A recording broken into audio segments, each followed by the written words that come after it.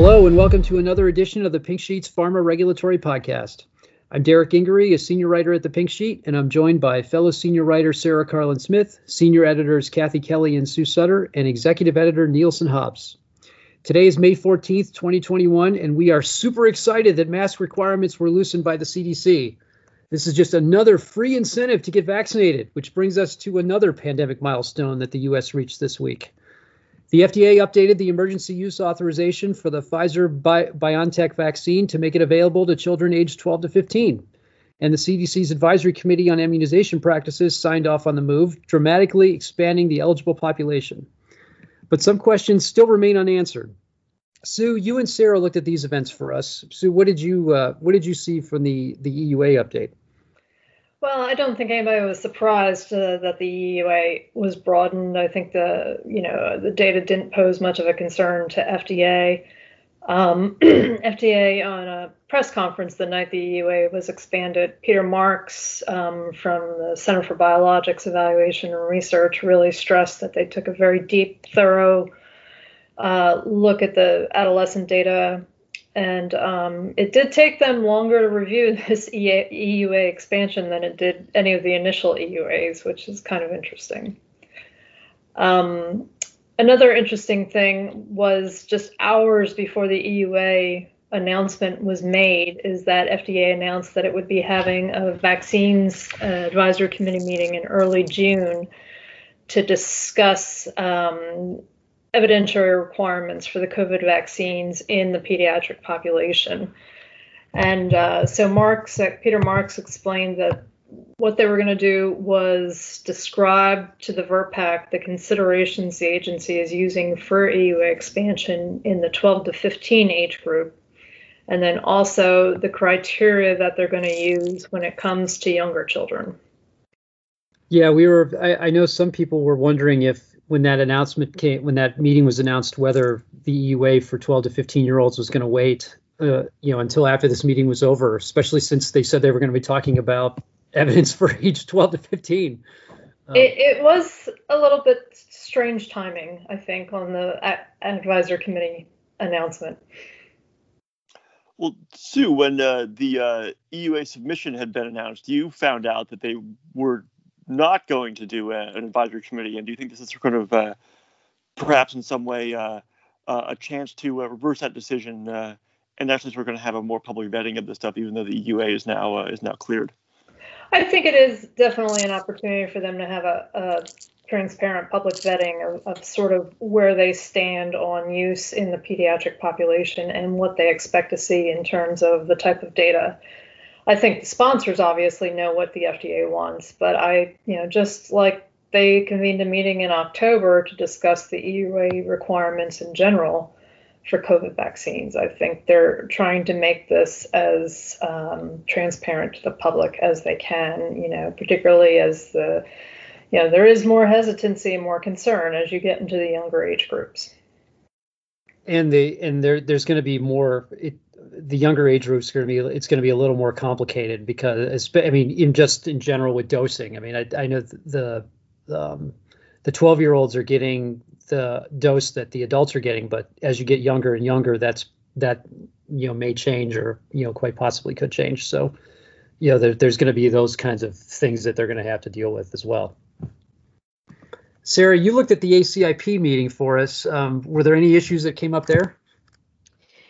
The ACIP, the advisors were pretty, confident in the use of this vaccine in children. The big kind of announcement there was not completely directly related to, them voting in favor of using it in this 12 to 15 population, was that CDC also said they were updating their clinical guidance to allow for co-administration of the COVID-19 vaccines, all COVID-19 vaccines. This wasn't just about Pfizer's product, with other vaccinations. Previously, their guidance had basically asked for people not to get any other vaccines 2 weeks before, 2 weeks after, until 2 weeks before, 2 weeks after. And now they're saying that no longer needs to happen. they didn't really have any new data to sort of say, okay, it's fine to do co-administration now. So some members of the CDC advisory committee felt like maybe this move was happening too fast and there should be more kind of definitive proof that, there's no impact on safety or efficacy by doing this. CDC was emphasizing that really there was just a big abundance of caution that led to their initial recommendations, not that they really had any concern. And of course, we know that particularly for adolescents who, end up getting more vaccines than adults do. And we've seen the data in the US is that many adolescents have missed shots due to the pandemic. So there's a lot of concern about getting them in to get both those catch-up shots and the COVID shots. And we know it's hard to kind of get people to the doctor once, never mind twice or three times. So I think a lot of this is being done to kind of make sure, you can kind of kill two birds with one stone, get kids their COVID shots and their other shots. But that was a little bit controversial among some advisors at this meeting. Well, going back to our earlier discussion, I wonder if they're going to take the same view when the COVID vaccines do move into younger age groups. In terms of co-administration? Yes, because there's even, those younger age groups get even more vaccinations on a regular basis. Yeah, it would be interesting, I guess. I mean, then it would become even more complicated because, like I said, the co-administration guidance pertains to adults. It pertains to all of the vaccines. So then they would be getting into a situation where they were, I could see CDC feeling like they're making things more complicated unless they have a particular concern in this population. I know some of the CDC advisors were most concerned if people might be getting a vaccine with an adjuvant or a vaccine that's also sort of known for having high levels of reactogenicity. And then, of course, there was concerns just about, obviously right now people are paying very close attention to what happens in the real world in terms of safety. So how easily we can sort of monitor what happens if people are getting multiple vaccines. And there was some reassurance from FDA, that systems like VAERS and so forth can kind of track multiple vaccines. People can enter that into the report. Of course, then it becomes harder to tease out what actually caused somebody's medical event or side effect. Yeah, that was the question I was going to ask was how do you determine if it was the COVID vaccine or the DTaP or whatever other one you got it, in the other arm at the same time. Right. So I guess my thought was I think they feel confident that they have a wealth of data now, right, and of adults. I guess the question would be, are we going to see any kind of unique side effects in these younger populations? And then if a lot of them are getting the vaccine co-administered with others, does that make it more challenging to figure out what's going on? Mm-hmm. And then, of course, the other factor that emerged from all this is that the statements from the WHO that that came out this morning about how the U.S. shouldn't be vaccinating young children when poor countries around the world can't get enough vaccine for their adults and at-risk populations. So, this is going to be a tough one. I know, the term vaccine nationalism has been thrown around now for a year, ever since we've started down this road. But yeah, I don't really know how you answer that question or what you do. Sure, I'm flummoxed. I guess is probably the best word for that. Yeah, so that was an issue that I thought might come up a little bit at the CDC meeting. Sort of should the U.S. start vaccinating younger populations at this point, or should we be giving more of our supply to other parts of the world? While there was a presentation at the CDC meeting on sort of the impact of vaccinating adolescents on health equity, it was very U.S. focused. It wasn't internationally focused, but when folks like Dr. Fauci or others have spoken about it in the White House and so forth, they've always committed to, providing vaccine when possible to other parts of the world, but they usually sort of like when you're on an airplane, you put on your oxygen mask first. Perhaps they certainly seem to be focusing on, getting all of the U.S. population vaccinated first.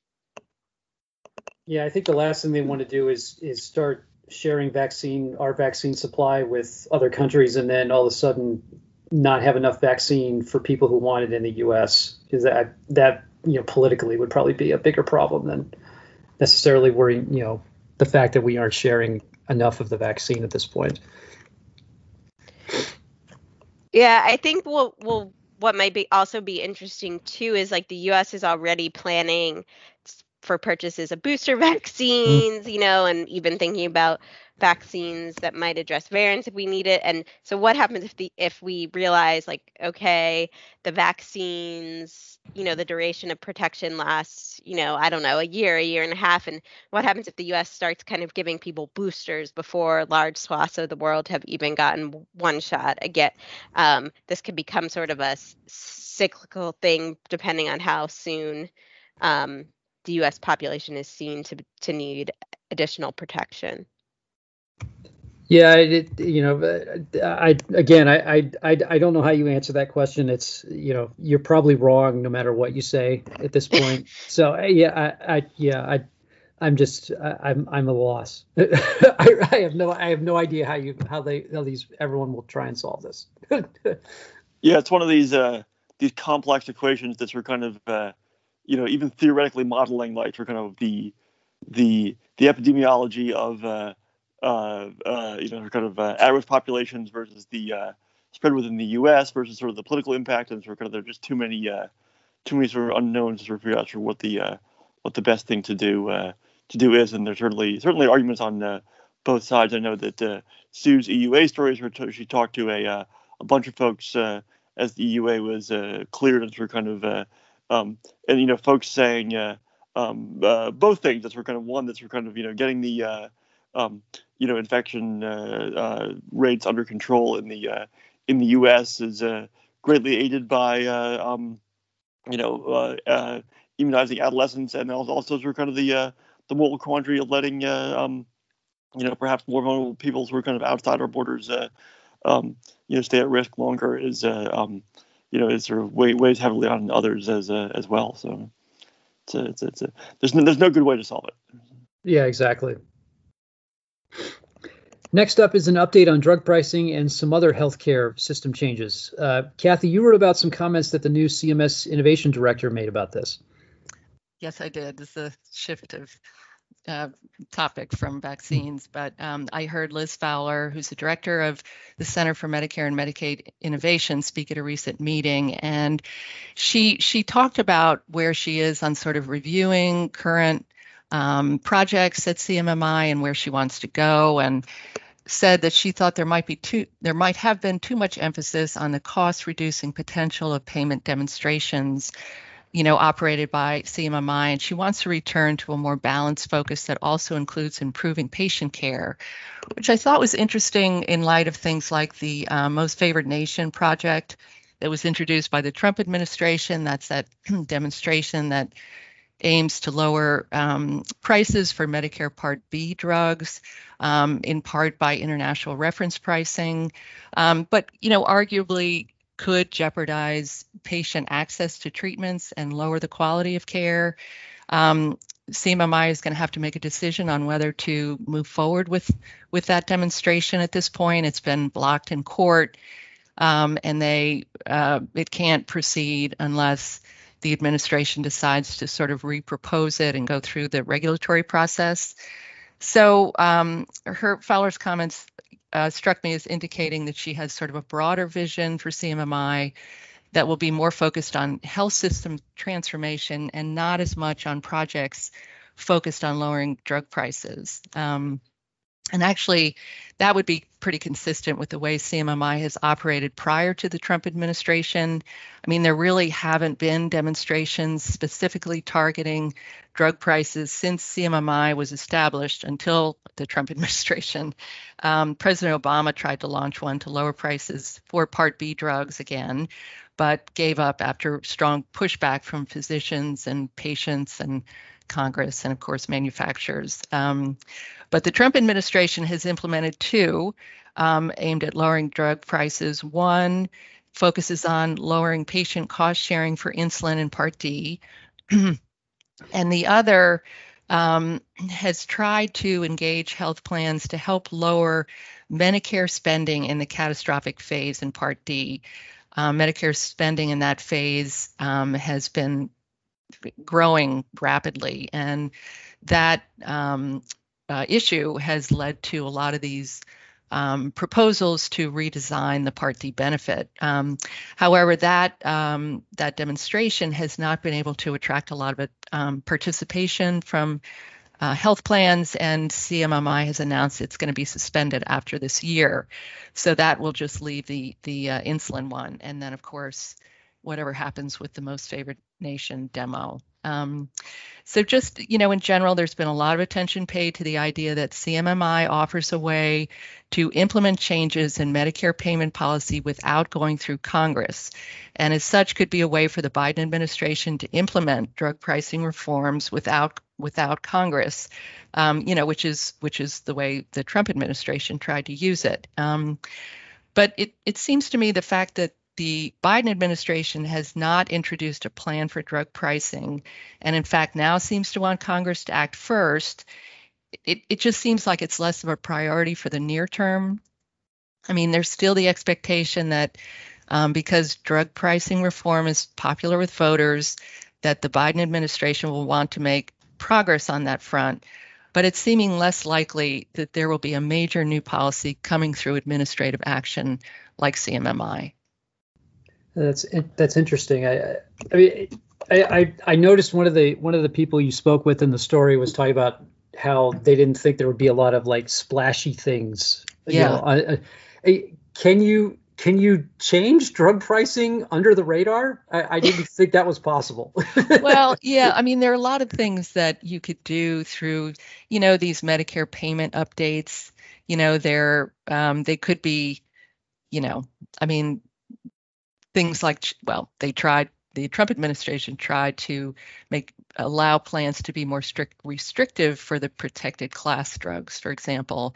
I mean, they had to rescind that that policy. But there are things that you can do where you target certain types of drugs or situations, as opposed to something like the most favored nation or, a broader policy that would just impact more products. So I think that's what she was referring to. Yeah, given the news this week that it seems major reforms of drug pricing may not even pass the House, given the reticence of the some of the more moderate Democrats. The obvious thing to think about is, it's going to be up to the Biden administration to do some something that sort of kind of captures voters' attention on drug pricing, but it sounds like from your reporting, Kathy, that they maybe sort of kind of constitutionally, not constitutionally in the sort of kind of the capital, sort of kind of parchment way, but sort of kind of temperamentally disinclined to do that. They just, is there something else perhaps beyond the sort of the insulin demo that sort of kind of could be sort of fairly drug focused, but also sort of kind of popular enough that it would sort of kind of be widely adopted? I don't know. I thought there was some support at one point for part of that Obama era, the Part B demo, which involved reviving what was known as the competitive acquisition program. I don't know if they might, and that was a way of using third-party vendors to negotiate pricing for Part B drugs. I don't know if there might be something along those lines that they might look at again. I don't think there was anything else that, that Trump had tried to do. I don't know if this idea about some of the Part D, the redesign, if there was ever a way. I mean, that's, sort of what the Trump administration tried to get at.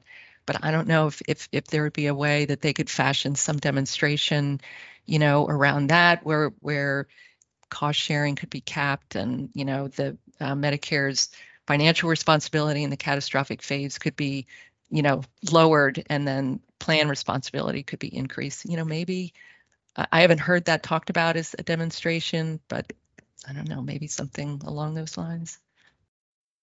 Yeah, maybe if there's some way to measure for kind of that, health spending declines if people have more access to cheaper Right. drugs up front. But obviously, you're getting all the various stakeholders together to make that work is the big challenge, as always. Yeah. I guess we'll see. Yep, something else to watch, Yeah. along with everything else that we need to watch. So, finally, today we're going to take a look at another problem that has emerged in drug development: clinical research when the standard of care is changing. Sarah, you looked at this one for us. Yeah, so I covered an advisory committee meeting last week for ChemoCentryx, new drug for ANCA vasculitis, and the company ran into a lot of hiccups, I guess, with their study design in terms of FDA being pretty dissatisfied with it. But one thing that I think bothered the advisory panelists a bit was that the trial design involved background therapy, but it wasn't really used the way the drug would be in the real world now. Some of it is because, again, how the drug is used evolved from when the company first sort of designed the trial to when it actually was conducted. Rituximab got their approval expanded for the treatment, although and so there were questions about sort of how much the company should have known or been able to modify because of this. I know one of the panelists mentioned that the trial results for rituximab in this setting had already been put out. So even though FDA hadn't kind of granted an expanded approval, maybe the company should have adjusted their trial design. Another panelist sort of said, well, but you also had another arm that had background therapy that actually, I guess, is more of an off-label type regimen. So, if you could do that, why couldn't you have, treated the patients with the other therapy differently? But essentially what ended up happening, and it's both a criticism from FDA directly and then from the advisors, is it was just hard for them to tease out whether patients actually did better on the experimental drug or whether the experimental drug just looks better because those patients were getting suboptimal background treatment to make the drug look better. And it's it does seem like a difficult situation for the company, the industry representative who doesn't get a vote on the advisory panel, but gets to weighed in a bit and talked about how it can be challenging for a company to pivot mid-course as the world shifts. Their timelines are different, particularly if they've already talked with regulators and gotten regulator buy-in, although in this case we know from the briefing documents the company never quite got FDA's buy-in into what they were doing to begin with. So it is a really challenging situation. Not quite sure how they could have completely insulated themselves from this happening. Another advisory panelist, she sort of spoke up counter what the industry rep was saying, and she was saying it doesn't matter whether FDA told them to do the study this way or not, and it doesn't really matter whether they couldn't have possibly had this information going into the study. If this impacts kind of the benefit risk assessment of the drug now, you just have to weigh it in that way. But it's certainly a challenge for companies. And I know the week before we saw this a little bit with the Oncologics Drugs Advisory Committee's review of accelerated approval. One of the drugs that got a negative vote in terms of keeping its accelerated approval was sort of a victim in some ways of the standard of care changing then. And so the drug no longer seems as good compared to what's available now, and some of the other drugs reviewed in that long meeting also had like planned trial designs that FDA picked on because of how they use standard of care and stuff. So, in fields where there's multiple treatment options and, lots of competitors and things constantly evolving, it is sort of challenging for companies to figure out how best to make these decisions. Yeah, that's the I know this is a common problem. You hear about it in the generics world, although not quite in this type of way, but the FDA puts out bioequivalence standards to help generic sponsors, do the studies they need to do, and often they'll be either in the middle of a review or they'll be in the middle of a BE study, and the product specific guidance, which lists all this stuff, gets updated. So they're mid-review, and the FDA's answer a lot of times with those is complete response letter, and they have to start over. So, I'm not saying that that's going to happen in this case, or that should happen in this case, or those cases, but I mean, you're just kind of stuck, and I hate to say you're unlucky, but it seems like maybe you're unlucky. I don't know. Right. I mean, I think you do really feel for the companies because it's hard to, be kind of working along and be at a certain pace and then get the rug pulled under you from a little bit. But on the other hand, I am sympathetic to what the one panelist said at the advisory committee, which is, at the end of the day, FDA is, a public health kind of safety regulator, right, for patients. And if they learn new information that changes, that sort of safety benefit risk balance, they can't ignore it because, a company, unfortunately is put in a challenging situation. But yeah, it's certainly, another thing the industry has to think about in terms of risk planning, I suppose. Yeah, even this is another option or, tool in the toolbox argument didn't seem to fly this time, which, you hear that a lot at advisory committee meetings when there's multiple treatment options that, it's like, hey, this additional, adding something else is going to be able to, give physicians more choices and, so forth. Yeah, I mean, I think part of that too was, like I said, this particular development program and trial, it had so many things that FDA sort of nitpicked at and that many of the advisors found to be problematic in terms of evaluating, the benefit of the experimental drug, Abacopan. And perhaps if this one issue with the standard of care was the only issue, maybe they could have, made a compelling argument. But I think, combining it with some of the other problems they had in their trial design and the results, I think that's where you really start to get into, further levels of questioning. This was certainly not the only issue. This was one of almost probably a half dozen issues. And, you're kind of used to, I think, a couple things often, in question but I'm not sure I've ever seen, an advisory panel that was quite as complicated in terms of the amount of, trial design questions FDA had. It's very interesting. I always think it's interesting to have like kind of a, to kind of dig into these issues when they come up, because I know it's got to be so difficult when you're trying to, in the starting phases and trying to, get all these designs right. And you're almost building the plane, while it's flying, so to speak. It's got to be hard. It does seem like, again, the disease area they're working with and how you treat patients just does make it challenging.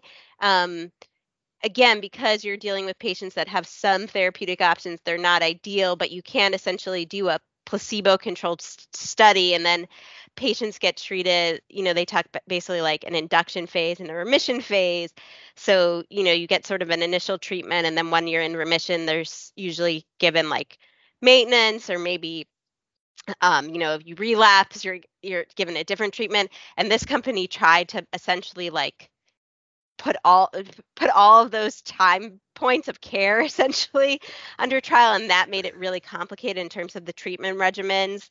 So one of the things the advisory panelists suggested was like, maybe you should have decided, okay, we think our drug works best, given at the beginning of a patient's treatment and diagnosis, and done a trial there. And then if you want to look at it in the maintenance phase, you should have broken that out to a separate trial, because combining everything again made it really complicated when you're already dealing with complicated background treatment. So, Matt and I were talking about this a little bit early in the week. You sort of can really see why FDA sometimes pushes companies to go for those like simpler trial designs, because right, like it's just going back to the basics of the scientific method, right? The more variables and things you add in, the harder it is to figure out, which variable caused the effect. And obviously in medicine and disease management, it's not always as simple as we'd want it to be, but if there was a way they could have simplified it, that seems like it would have benefited them here. Yeah, we've written a lot about how companies have, in many ways, shifted their pipeline focus to rare diseases and sort of kind of, areas that sort of of unmet need, and there are obviously sort of kind of good clinical reasons to do that as the science advances, and sort of kind of the idea that we can sort of kind of get more people treatments is opening those areas up, and also the reimbursement challenges if you're sort of going into a crowded area versus sort of going in an area where there are no products. But there's also these clinical challenges. It's sort of how do you handle sort of kind of standard of care when there already is a standard of care, and if you're sort of kind of studying in an area that doesn't have a standard of care, it is a lot easier. So in many ways, I guess we should admire companies for sort of kind of trying to sort of improve where there's already some kind of treatment, but it doesn't mean you're always going to get through FDA if you take on one of those thorny issues. Right, and that was, I mean, like I said, we could kind of keep going on about all the ways this company kind of got themselves in a bit of trouble, but while there is standard of care treatment for this disease, it's certainly not ideal, and in some ways it seems like a good number of patients actually run into significant harm, sometimes even death from the standard of care treatment, because it leaves their immune system so compromised. So that was one of the, I think, things that this company here was trying to go for, was to say it limits the need for some of these standard of care therapies. Unfortunately, what happened in the trial is a lot of patients on the experimental drug arm still got treated with a substantial amount of these steroids that are deemed to be helpful for the disease but also problematic. So then it made it hard for the FDA to confidently say, was this drug actually limiting the amount of this product patients needed, and was that actually leading to a clinical benefit for patients? So yeah, if they could have documented that perhaps better, in terms of, was patients' quality of life or health improved because of the lesser amount of steroids they were taking, even if it wasn't no steroids, perhaps that would have helped them. But yeah, like I said, this is certainly, if you want to like have a good regulatory analysis case study of, where you can go wrong, this is certainly a good one to look at. Yeah, definitely, definitely one for the file, and certainly something to look back on once once they get through through the FDA process, and see kind of how it was all addressed. Right. Well, that's all for this week. For more, check out our website at www.thepinksheet.com. You can also find this and previous podcast episodes on iTunes, Google Play, TuneIn, SoundCloud, and Spotify by searching for Pharma Intelligence. And if you're so inclined, feel free to give us a review. Thanks again for listening to the Pink Sheet Pharma Regulatory Podcast. I'm Derek Gingery with Sarah Carlin-Smith, Kathy Kelly, Sue Sutter, and Matt Hobbs. Stay safe, get vaccinated, and we'll see you next time.